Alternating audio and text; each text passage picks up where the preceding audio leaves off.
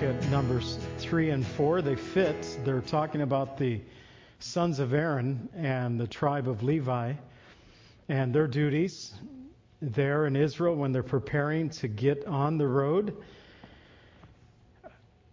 And it's been at this point, when we get into the book of Numbers, we discover that they're on the move again. It's been 13 months since the Exodus, and they're preparing to head toward the promised land. Little did the children of Israel know that this generation that came out would not enter in because of their unbelief and their unwillingness to obey the Lord. So they are preparing, but they're preparing for a long 40-year journey that leads nowhere. But here we have at the beginning of the book of Numbers, as we just started it last week, named Numbers because of the two census that are taken, one in the beginning and one toward the end of the book of Numbers. The first census refers to the generation that came out of Egypt. The second census will regard the generation and the children of this generation, the generation that enters into the promised land. And so tonight we have more Numbers, but now dealing with the sons of Aaron. And in chapters 3 and 4, we find that with the redemption and the sanctification of the tribe of Levi, they were redeemed because God had claimed them as His own, and were sanctified because God had set them apart to serve Him as priests and custodians of the tabernacle from all the tribe of Israel. So I'm going to ask God to bless the teaching of His Word tonight, and we'll get into Numbers chapters 3 and 4. Father, thank You for opportunity to look into Your Word, to learn, to bring application, and to just learn the history as well, Lord, of the people of Israel and how, Lord, You worked in their lives, sometimes in spite of their disobedience, sometimes, Lord, because of their obedience. And Lord, You set up a path by which they might walk in fellowship with You. They often failed, as we, Lord, also often fail. And I pray, Father, that You would help us to glean from the failures, as the Scripture tells us that all of these things were written for our benefit, that we might learn. And so help us, Lord, to glean from these things that You can help, that will help in our walk and relationship with You in the age of the church that we now find ourselves in. But we thank You, Lord, that here we find in these two chapters that You have order, and, Lord, that You are not a God of confusion, but a God of order. And that is clearly displayed in these first several chapters of the book of Numbers. So bless us, Lord, as we look into these chapters tonight, Numbers chapters 3 and 4. So we meet the sons of Aaron in verses 1 through 4. Now these are the records of Aaron and Moses when the Lord spoke to Moses on Mount Sinai. These were the names of the sons of Aaron: Nadab, the firstborn, and Abihu, Eleazar, and Ithamar. These are the names of the sons of Aaron, anointed priest, whom he consecrated to minister as priest. Nadab and Abihu had died before the Lord when they offered profane fire before the Lord in the wilderness of Sinai, and they had no children. So Eleazar and Ithamar ministered as priests in the presence of Aaron their father. So we're taken back, recalled all the sons of Aaron, 4 sons that he had. The 2 elder sons had presented profane fire before the Lord. Scripture says nothing more about that, but it was an unsanctified offering that they presented before the Lord, a fire that they brought in, an incense perhaps that they brought in that was not, had not been sanctified for the temple use. Whatever the issue was, the Lord was displeased with them, and it was the day of their anointing. I mean, they just maybe perhaps excited, but they made a misstep that cost them their lives. And it's pretty clear in a lot of the beginning stages of movements throughout Scripture that God often would bring harsh judgment upon those who disobeyed him. And this was a hard lesson for Aaron and his 2 remaining sons to learn. So the chapter begins by recounting Aaron's 4 sons and the sins of his eldest sons, Nadab and Abihu, who were killed before the Lord by offering profane fire or unsanctioned fire before the Lord. Since they had no sons, Eleazar was next in line to be the high priest after Aaron his father, and Ithamar served as priest alongside their father. So Eleazar and Ithamar served as priests alongside their father. So we can kind of get a sense, if there's 2 to 3 million Israelites, as we looked at last week with the over 600,000 men of fighting age, 600,000, so 603,550 men of fighting age, not including the Levites, we could see that that would be a lot for 3 pastors to deal with. It was a large company. So they had the Levites to help them in the ministry. So the tribe of Levi, verses 5 through 13. A lot of scripture reading, and I'm going to read through the passages. I could skip it and just tell you what kind of it says, but I'd rather us get the Word of God and then maybe highlight a few of the things that we read.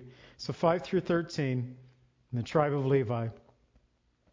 And the Lord spoke to Moses, saying, Bring the tribe of Levi near, and present them before Aaron and the priest, that they may serve him.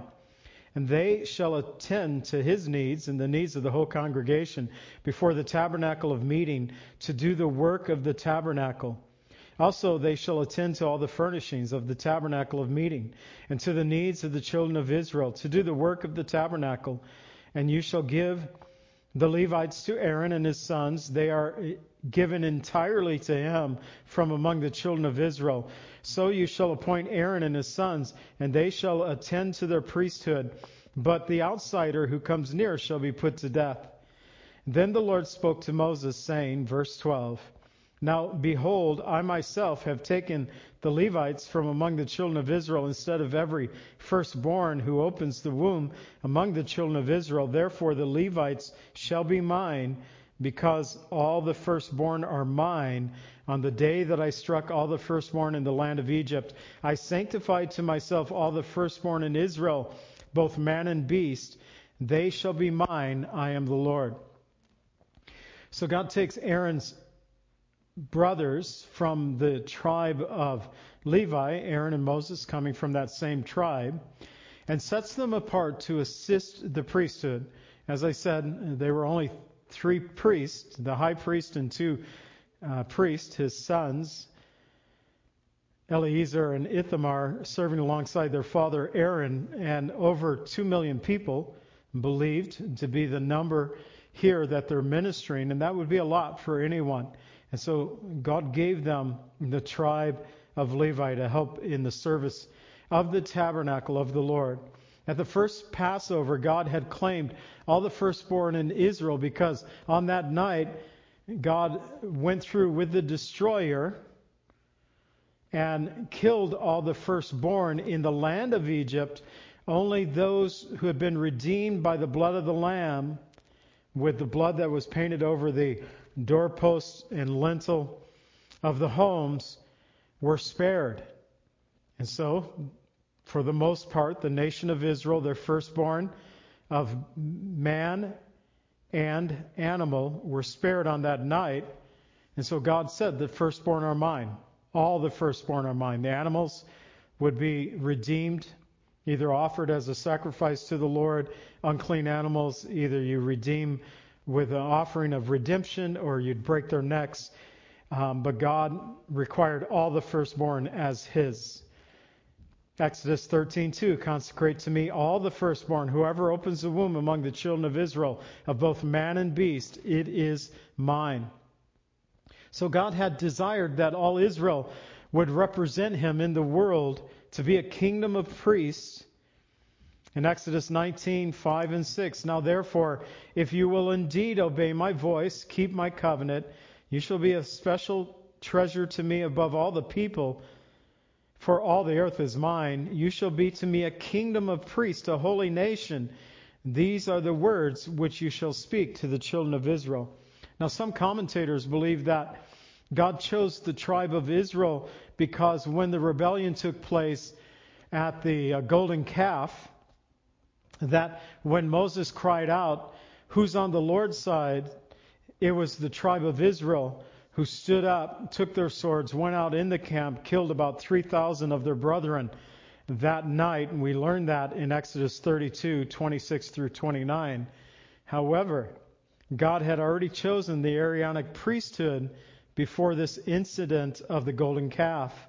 It may better fit that one of the reasons God singled out the tribe of Israel was because Jacob prophesied over two of his rebellious sons, Simeon and Levi, saying in Genesis 39:7, I will divide them in Jacob and scatter them in Israel. Another thing that the tribe of Levi did not have compared to the other 12 tribes, they had no inheritance in the land. So they were literally scattered throughout the land. So Simeon was Jacob and Leah's second son, Levi the third son. Simeon and Levi, if you recall, took their swords, killed all the males of Shechem because the son of Hamor, his name being Shechem, had raped their sister Diana. And God had called them to be instruments of righteousness, but they became instruments of cruelty. And by the second census, in Numbers 26 and 27, we'll actually see that Simeon and Levi became the two smallest tribes in Israel. And both tribes being scattered, Simeon was actually absorbed into the tribe of Judah, as their inheritance was within the tribe of Judah. Joshua 19:1 teaches us that. And the Levites were spread out throughout the promised land, as Joshua 21:41 and 42 speaks about all the cities of the Levites, 48 cities with all their common lands. Every one of these cities and the common lands were around it. So they spread out throughout all the land of Egypt. Whatever the reason, the tribe of Levi was claimed by God as the firstborn.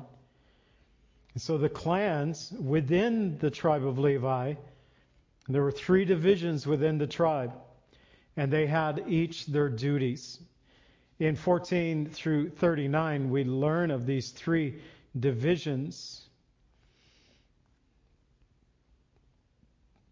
And in this section, I did kind of kill a lot of the reading here. We'll get an overview of it, but we'll initially look at, see how I do on these names here. I always love reading these names. 14 through 20. The Lord spoke to Moses in the wilderness of Sinai, saying, number the children of Levi by their fathers' houses, by their families. You shall number every male from a month old and above. And so Moses numbered them according to the word of the Lord as he commanded. These were the sons of Levi by their names, Gershon, Kohath, and Merari. And these were the names of the sons of Gershon by their family, Libni and Shimei.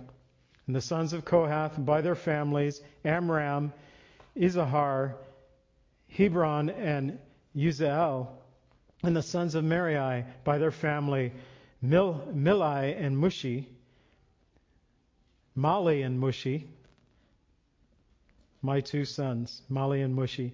These are the families of the Levites by their fathers' houses. If people would just name their children by these names, we'd have no problems trying to pronounce them in later years.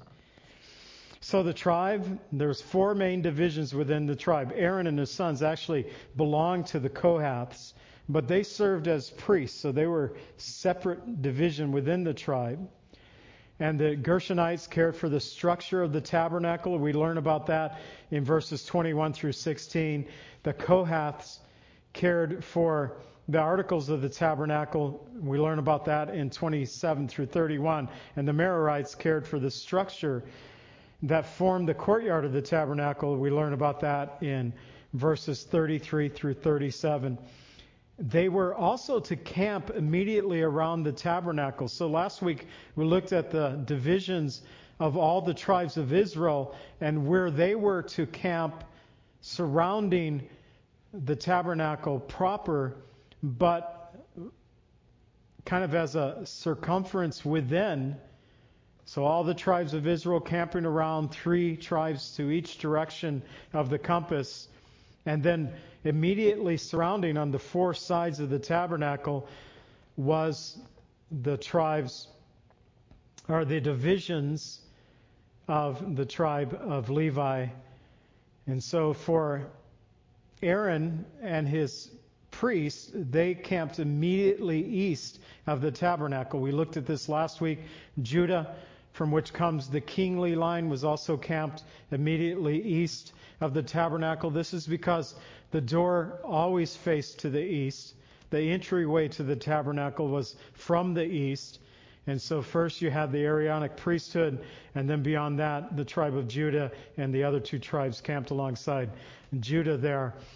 But Judah becoming that priestly line, so you have the kingly line, both the priests and the kings having that entryway from the east, even before there was any king in Israel. But of the other sons from the division of the Gershonites, they numbered from 1 month old and upward 7,500. The divisions of the Kohathites were 8,600.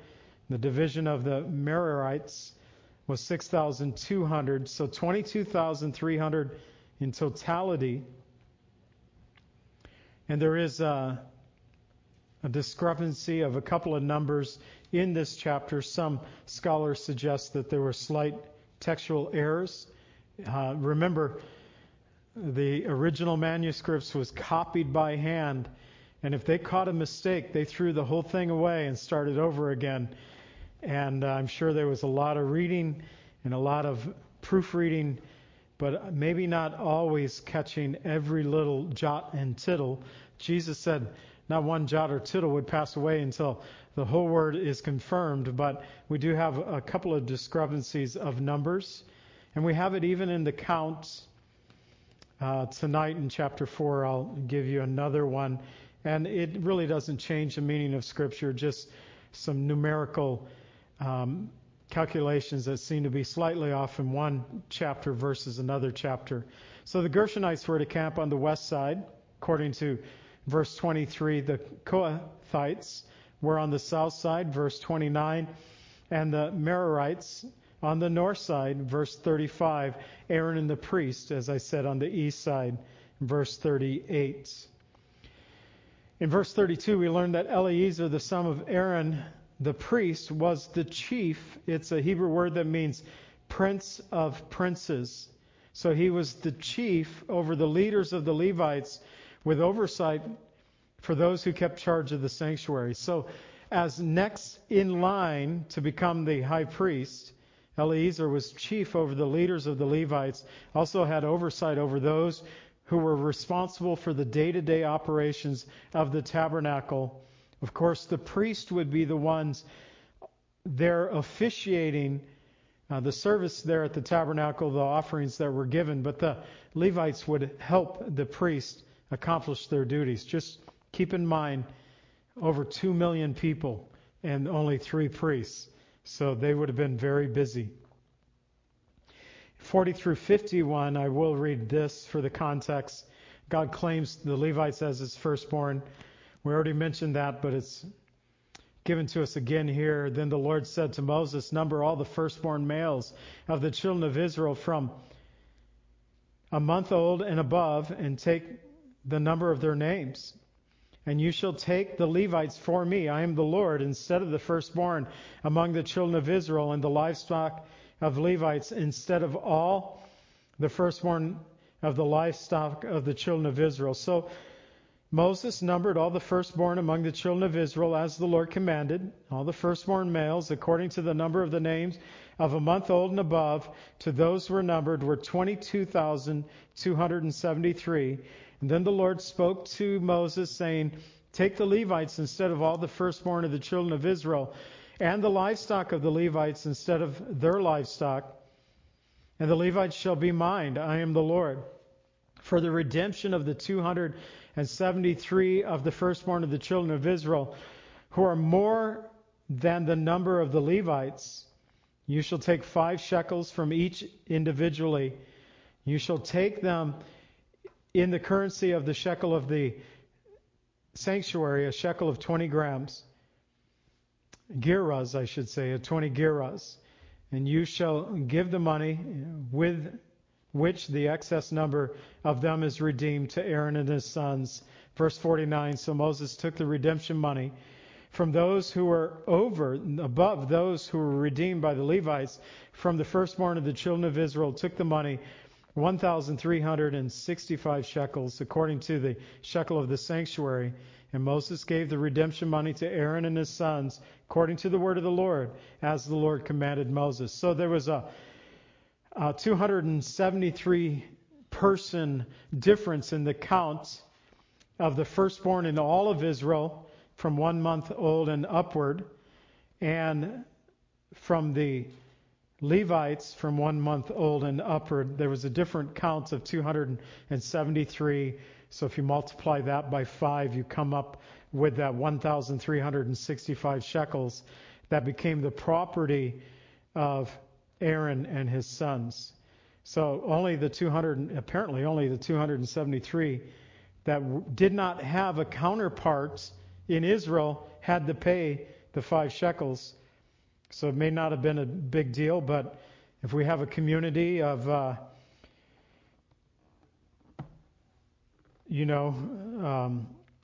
community where only 273 people have to pay a tax where the rest don't, I think the 273 might be a little put out on that. But that is the requirement here. So the numbers add up. So God claimed the Levites as his own. He exchanged every firstborn male in Israel for the whole tribe of Levi, and all the firstborn animals in Israel for all the animals of the Levites. And then had that redemption offering for those 273 firstborn of Israel that did not have a Levite counterparts. And so Jesus, we have also this great exchange that has happened for us. His life has been given for each of us. He took our place. He bore our sins upon the cross. He has become that redemption for us. We don't have to pay. There is no one that Jesus will not be an adequate counterpart for. And the blood of Jesus Christ cleanses us from sin. He is able to redeem all who call upon his name in life-saving faith.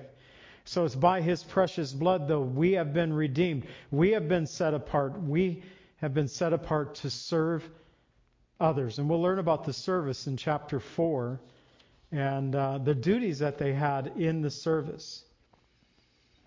But just as there is only one way to enter the tabernacle from the east, where Aaron and his sons camped, where the tribe of Judah camped, so is there only one way to enter into heaven, through faith in Jesus Christ. There is no other way other than faith in Jesus Christ.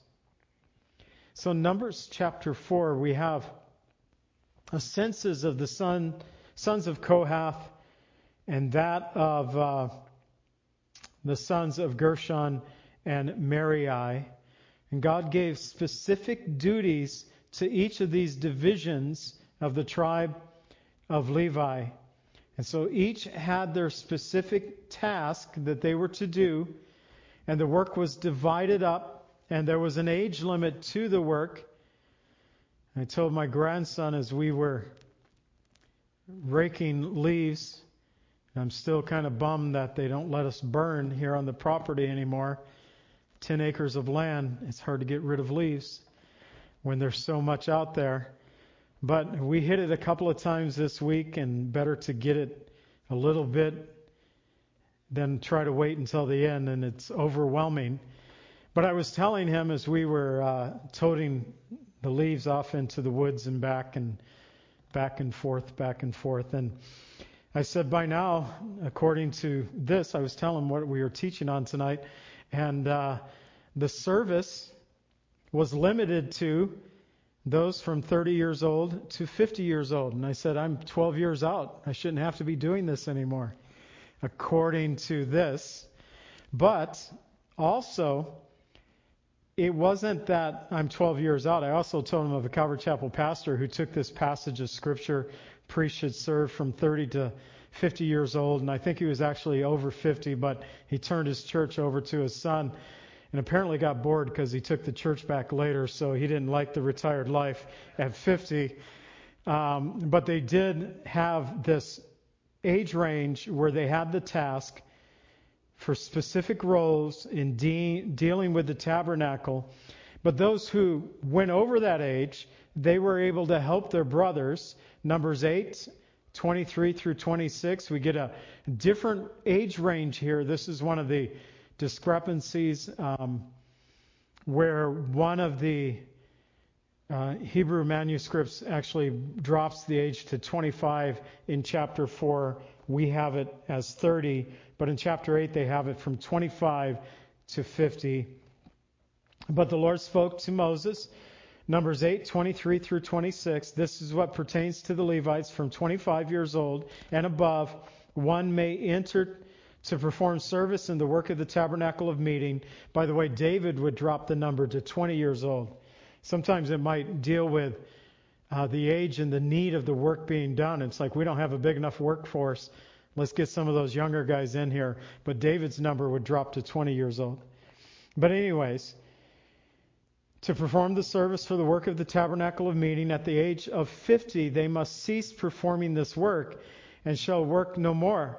They may minister with their brethren in the tabernacle of meeting to attend to the needs, but they themselves should do no work. Thus you shall do for the Levites regarding their duties. So it seems like as they got older, they were then able to assist, but no longer did they have that physical labor. And this was, for them, physical labor. And it would change when they get to a permanent structure of the temple.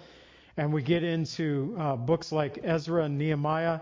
We learn that the Levites, actually many of them became teachers of the law. So their roles, their duties, because they were spread out in all Israel, it would make sense to have some serving as teachers, especially considering you got 2 million plus here, only 3 priests. And it would make sense to have other teachers there to teach the children of Israel how they ought to walk and to please God. So 1 through 3, chapter 4, and 1 through 20 deals with the sons of Kohath. Then the Lord spoke to Moses and Aaron, saying, take a census of the sons of Kohath from among the children of Israel by their children of Levi by their families, by their fathers' houses, from 30 years old and above, even to 50 years old, who do the service, who all enter the service of the work of the tabernacle of meeting. So their responsibility, the Kohathites, they were responsible for moving the furnishings and the accessories of the tabernacle. They couldn't physically look upon them, as we'll see. They couldn't physically touch them, but they were responsible for moving them. And he goes through each of the pieces of the tabernacle proper, beginning verses 4 through 6, the Ark of the Covenant. This is the service of the sons of Kohath in the tabernacle of meeting, relating to the most holy things. When the camp prepares to journey, Aaron and his sons shall come. They shall take down the covering veil. And so the covering veil would be the veil that was between the holy place and the Holy of Holies.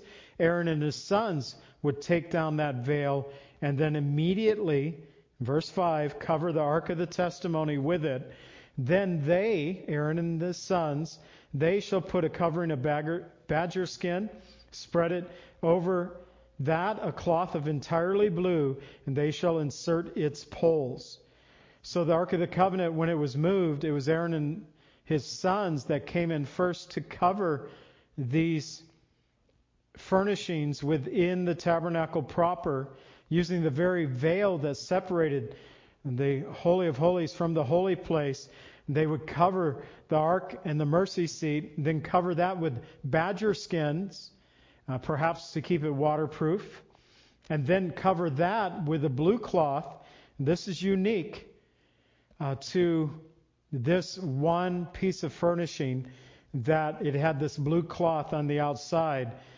I think perhaps the outer covering of blue, normally the outer coverings, as we will see, would simply be badger skin.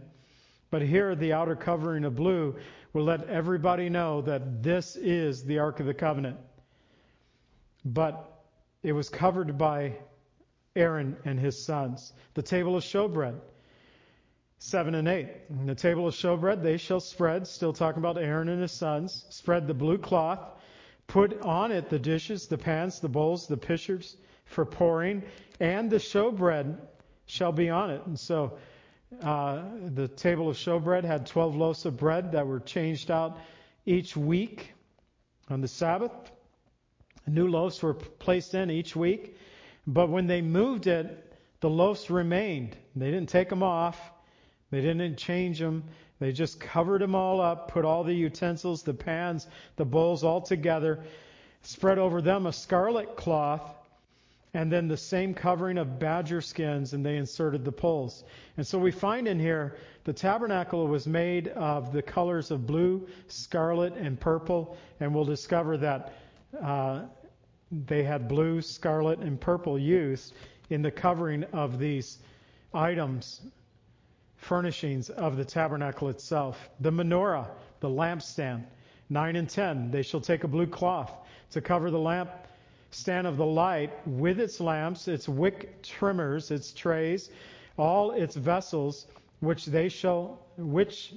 which they service it, and they shall put it and all of its utensils in a covering of badger skins, and put them on a carrying beam. So far we have inserting the poles, and the Ark of the Covenant had rings that they could insert poles to carry the ark without ever having to touch it. The table of showbread had rings on the sides that they could insert poles, but it's a different Hebrew word where they translate it as carrying beam. And so they had a different method of carrying the menorah. They'll use this different Hebrew word in another place as well. But still, they weren't allowed to touch the menorah. They there on the carrying beams. This is something that Aaron and his sons prepared for the Kohathites. The altar, the golden altar, this altar was the altar inside the holy place. So as soon as you walked in the holy place of the tabernacle, you would have the menorah on your right, the table of showbread on your left, and in front of you as you walked in, there would be the golden altar of incense, and then the curtain that divided the holy place from the Holy of Holies. So this is the golden altar of which they burn the incense on. The golden altar, 11 through 14, they shall spread a blue cloth and cover it with a covering of badger skins, and they shall insert its poles. They shall take all the utensils of service with which they minister in the sanctuary, and put them in a blue cloth, cover them with a covering of badger skins, and put them on a carrying beam. They shall also take the ashes from the altar. I found that interesting. They didn't dispose of the ashes. They're holy.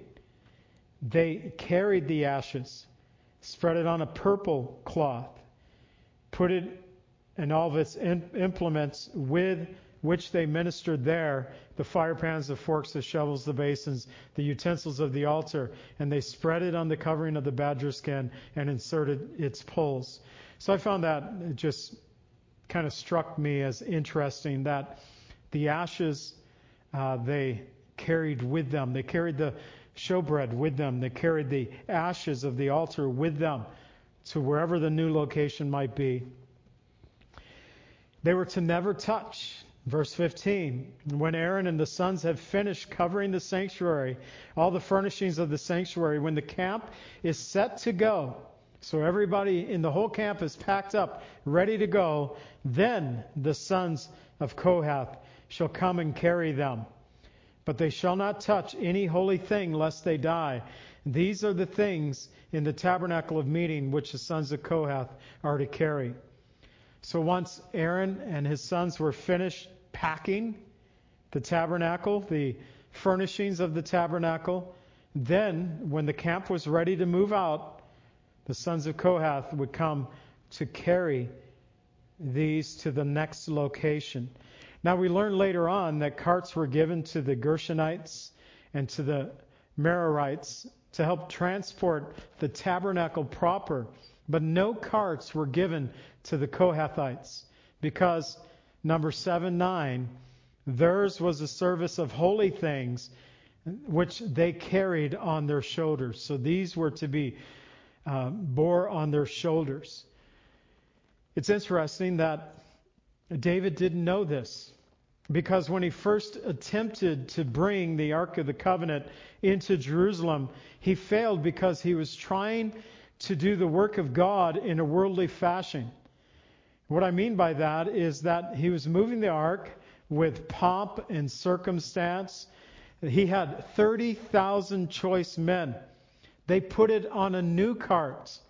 The only time we ever read of the ark being moved on a cart was when the Philistines captured the ark and finally sent it back to Israel on a new cart. And we'll read about that in just a little bit of that side of the story. But here David, his 30,000 choice men, put the Ark of the Covenant on a new cart. They had a parade, a grand parade. In 1 Chronicles 13:8 it says they played music before the Lord with all their might. And they were serving the Lord with all their heart, with all their soul, with all the pomp and circumstance that we would deem would be appropriate for God. But they did not consider God's established order. The parade abruptly stopped when Uzzah put out his hand to steady the ark after it stumbled. And the anger of the Lord, 2 Samuel 6:7, was aroused against him.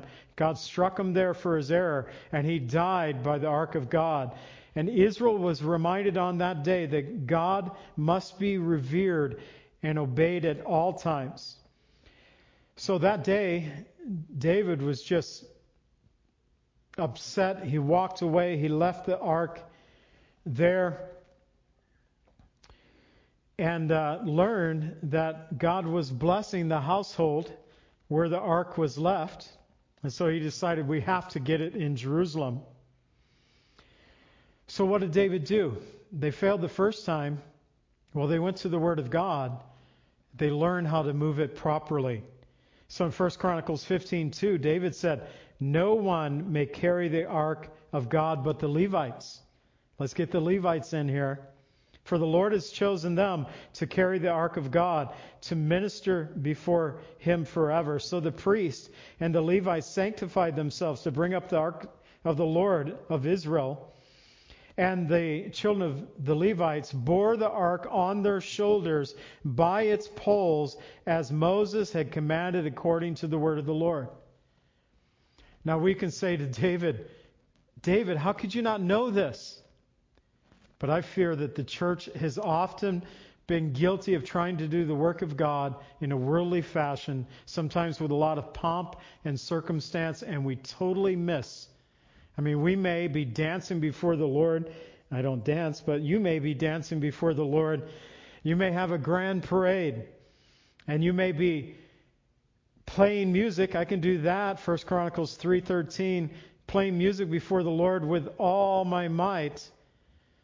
But we need to make sure that we consider God's established order when we do such things. I fear the church has often been guilty of trying to do the work of God in a worldly fashion. So Ezra's duty just dropped in here in one verse, verse 16. The appointed duty of Ezra, the son of Aaron, the priest is for the oil for the light and the sweet incense, the daily grain offering, the anointing oil, the oversight of the tabernacle, of all that is in it, with the sanctuary and its furnishings. So in the beginning, we can see, remember, only 3 priests. As they would have sons, they would begin to have an order of the priesthood. We learn with Elizabeth and Zacharias in the New Testament, the parents of John the Baptist, that Zacharias, it was his turn to minister in the tabernacle of the Lord. They would eventually have so many priests that they would take a week of duty, perhaps, or a month of duty, where they'd go and serve before the Lord. But right now, even if they had a week of duty or a month of duty, still there would be a priest appointed over these things. Eleazar was appointed over these things. He was responsible for all the work within the tabernacle of meeting.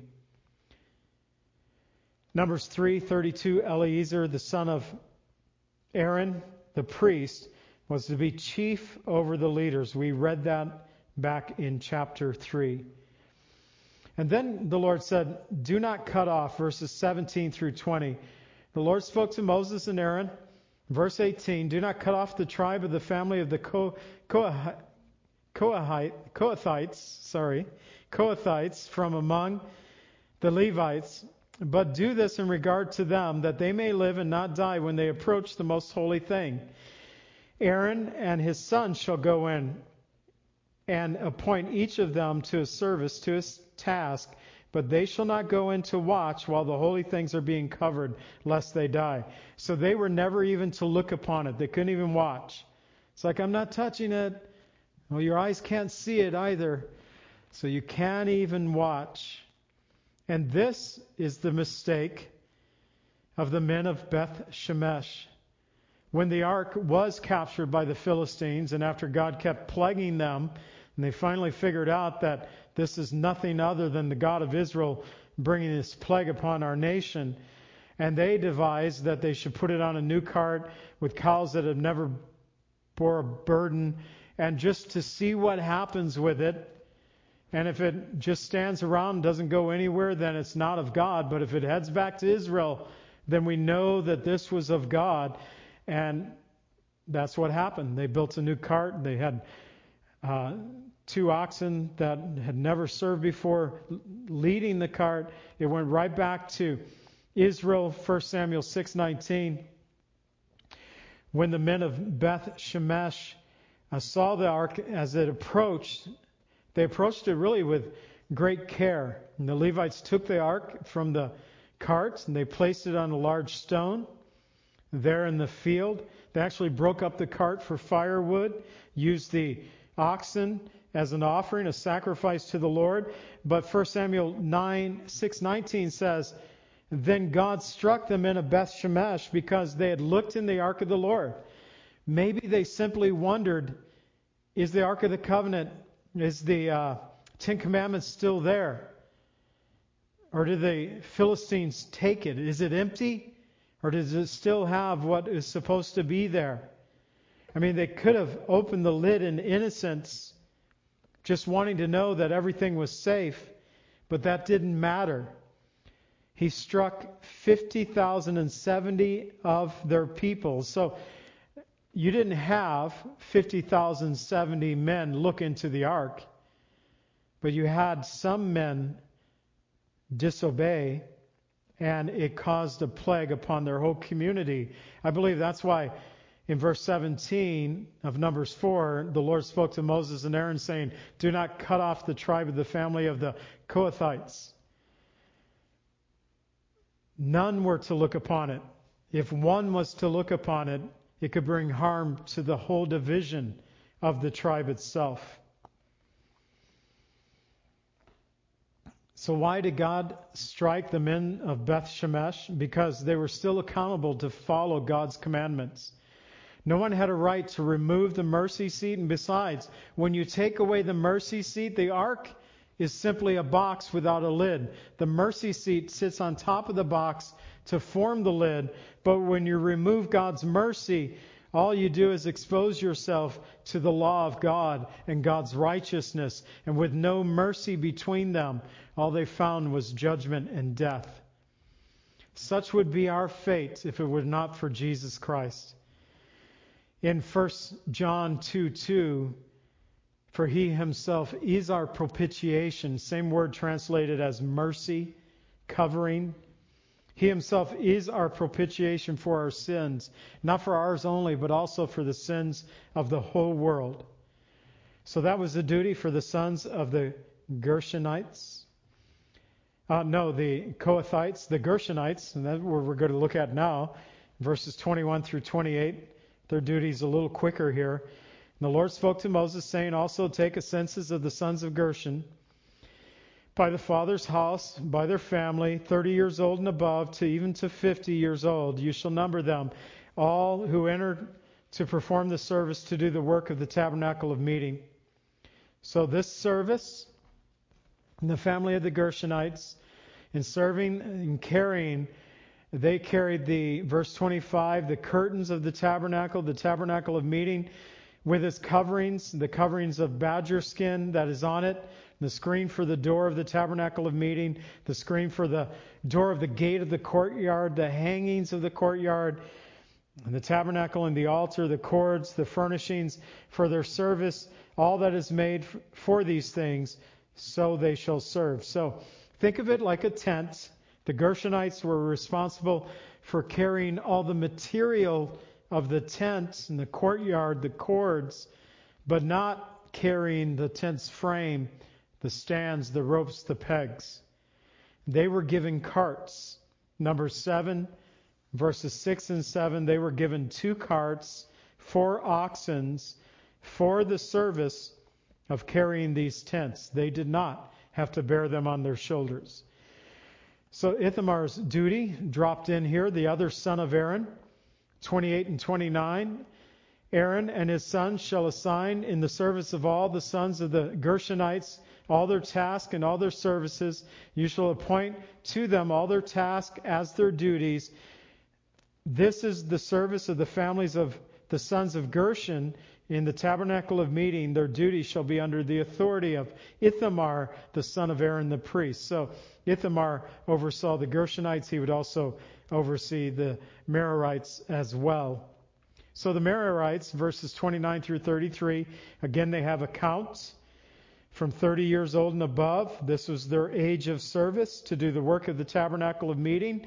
And they would take all the boards, the pillars, the sockets, the pegs, and had 4 carts that was given to them. They apparently had the majority of the workload here. 4 carts, according to Numbers 7, verse 8. 4 carts and 8 oxen were given to the sons of Merari according to their service under the authority of Ithamar, the son of Aaron the priest. So theirs were to carry the framing of the tabernacle. So a census is taken of the tribe of Levi, verses 34 through 39. A long section of reading, but it'll close out this chapter. Moses and Aaron, the leaders of the congregation, numbered the sons of the Kohathites by their family, by their father's house, from 30 years old and above to even 50 years old, every one who entered the service for the work of the tabernacle of meeting. Those who were numbered by their families were 2,750. These were the ones who were numbered by the families of the Kohathites, all who might serve in the tabernacle of meeting, whom Moses and Aaron numbered according to the commandment of the Lord by the hand of Moses. So that was the sons of the Kohathites. Their number 2,750.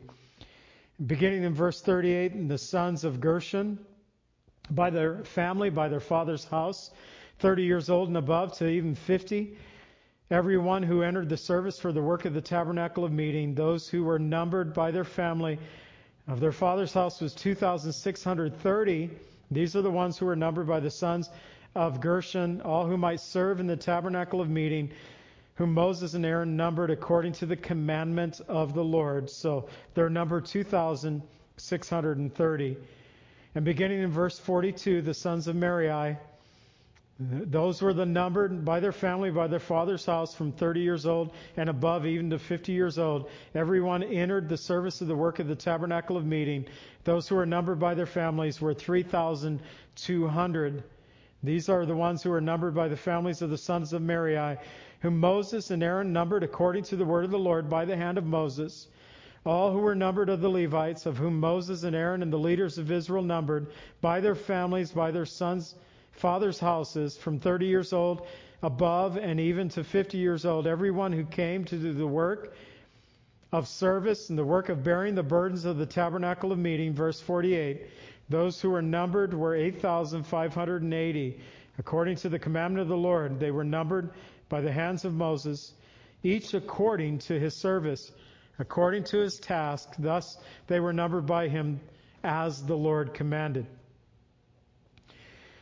So it was Moses and Aaron, along with the 12 leaders from the 12 tribes of Israel. They were involved in counting the census of chapters 1 and 2. They're still involved with Moses and Aaron in counting now the tribe of Levites. And everyone from the ages of 30 to 50 years old for the service of the Lord in dismantling, transporting, and erecting the tabernacle whenever it was moved. Of the males from 30 to 50 years old, the Kohathites were 2,750, the Gershonites 2,630, the Merarites 3,200. So of the 22,300 males that were counted in the tribe of Levi from 1 month old and upward, 8,580 were eligible to serve in the work of the tabernacle, the dismantling, transporting, erecting the tabernacle whenever it would be moved. Now, according to all this, we found several times by the command of Lord. Numbers 4:37, Numbers 4:41, twice in 49, by the command of God. Moses did these things under the command of God, the specific word of God, the specific duties of the sons of Levi. And limiting the service from the ages of 30 to 50 teaches us that there are seasons of life when we may be called to specific areas of service. Sometimes those calls are not a lifelong call.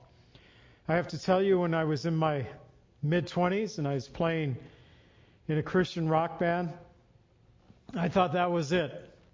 I am going to be famous one day, and I am going to be, my band and the Contenders. We were not the Contenders. Our band's name was Contender, singular. But I thought, this is my ministry of service. This is my call. In hindsight, I look back at those days and I realized that God was actually teaching me to share His Word with other people. Yes, I was learning to be a musician. I was learning how to sing and to do harmony and to have stage presence. But when I look back at those years, I think one of the most important things that came out of that time for me was the ability to present the Word of God before others. And God was only beginning to work that out in me. But He gave me a taste of it when I played in a Christian band. He gave me a further taste of it when I became a youth pastor at two separate churches at two different seasons, working with youth and learning how to teach youth. And I would teach them verse by verse through the Bible. So I learned two things during that season. One, how to teach kids, even though I was a kid in my 20s and early 30s, but also how to teach through verse by verse. The Lord was helping me and grooming me and preparing me. And so God gives us seasons. Sometimes it's for a set period. Sometimes it is a lifetime call. Sometimes God moves us on to a different place. The word of the Lord tells us in 1 Corinthians 12, 4 through 7, there are diversities of gifts, but the same Spirit. There are differences of ministry, but the same Lord. There are diversities of activities, but the same God works all in all. But the manifestation of the Spirit is given to each one for the profit of all. So God helps us to grow in our faith, to love Jesus through serving Him and serving others for the profit of all. And sometimes He'll give us a season, maybe from the age of 30 to 50. Maybe it's a different age. Maybe it's a different season, but He gives us certain seasons where we serve Him, we learn, we grow. We finish that season, we're able to assist and to help as the Levites were able to. Once they hit 51, then they no longer had the main job, but they could assist their brothers in the work. And we can do that as we get older. I'm, getting older. And I don't know what the future will hold for any of us, but in the back of my mind, I keep thinking that the Lord is wanting to prepare me to teach others. I know I'm a teacher and I'm a preacher, but maybe in a different structure at a different time and at a different date. And so I'm currently going to school to better my education, to perhaps prepare me for a future that I do not even know what it might look like as of yet. But I can't get past the point of I think this is where the Lord wants me.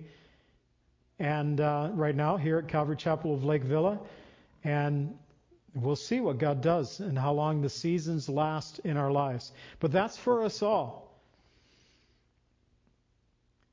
So specific duties, limiting their age of service, teaches us that there's different seasons of life when we may be called to specific areas of service. Sometimes those calls may not be lifelong calls. But those gifts that we are given by the Lord are to be used for the profit of all. So one thing I've always thought, it's, just keep growing in the faith and the Lord will direct your path. And so, Father, we thank you for your word. And we pray, Father, that you would be with us as we continue to grow in our faith. And Lord, maybe we're in one of those seasons where you have us right where you want us. We're doing the work you've called us to do. Maybe we're at an in-between place and we're trying to figure out, Lord, what's the next step? And maybe, Lord, in some ways, we're doing what you would have us to do, and at the same time, you're preparing us for the next step. I just pray, Lord, that you would help us through the power of your Holy Spirit to serve you according to your word, not in a worldly fashion as church is often guilty of doing, as David was guilty of doing when attempting to first move the ark. Even though they danced with all their might before the Lord and had a big parade, what they did was not in accordance to your word. Help us, Lord, to determine how we ought to walk and to please you. But Lord, let it be for the service of all, for the profit of all, that we love and serve one another. We pray these things in the name of Jesus. Amen. I pray that God would bless you and keep you and watch over you. God bless.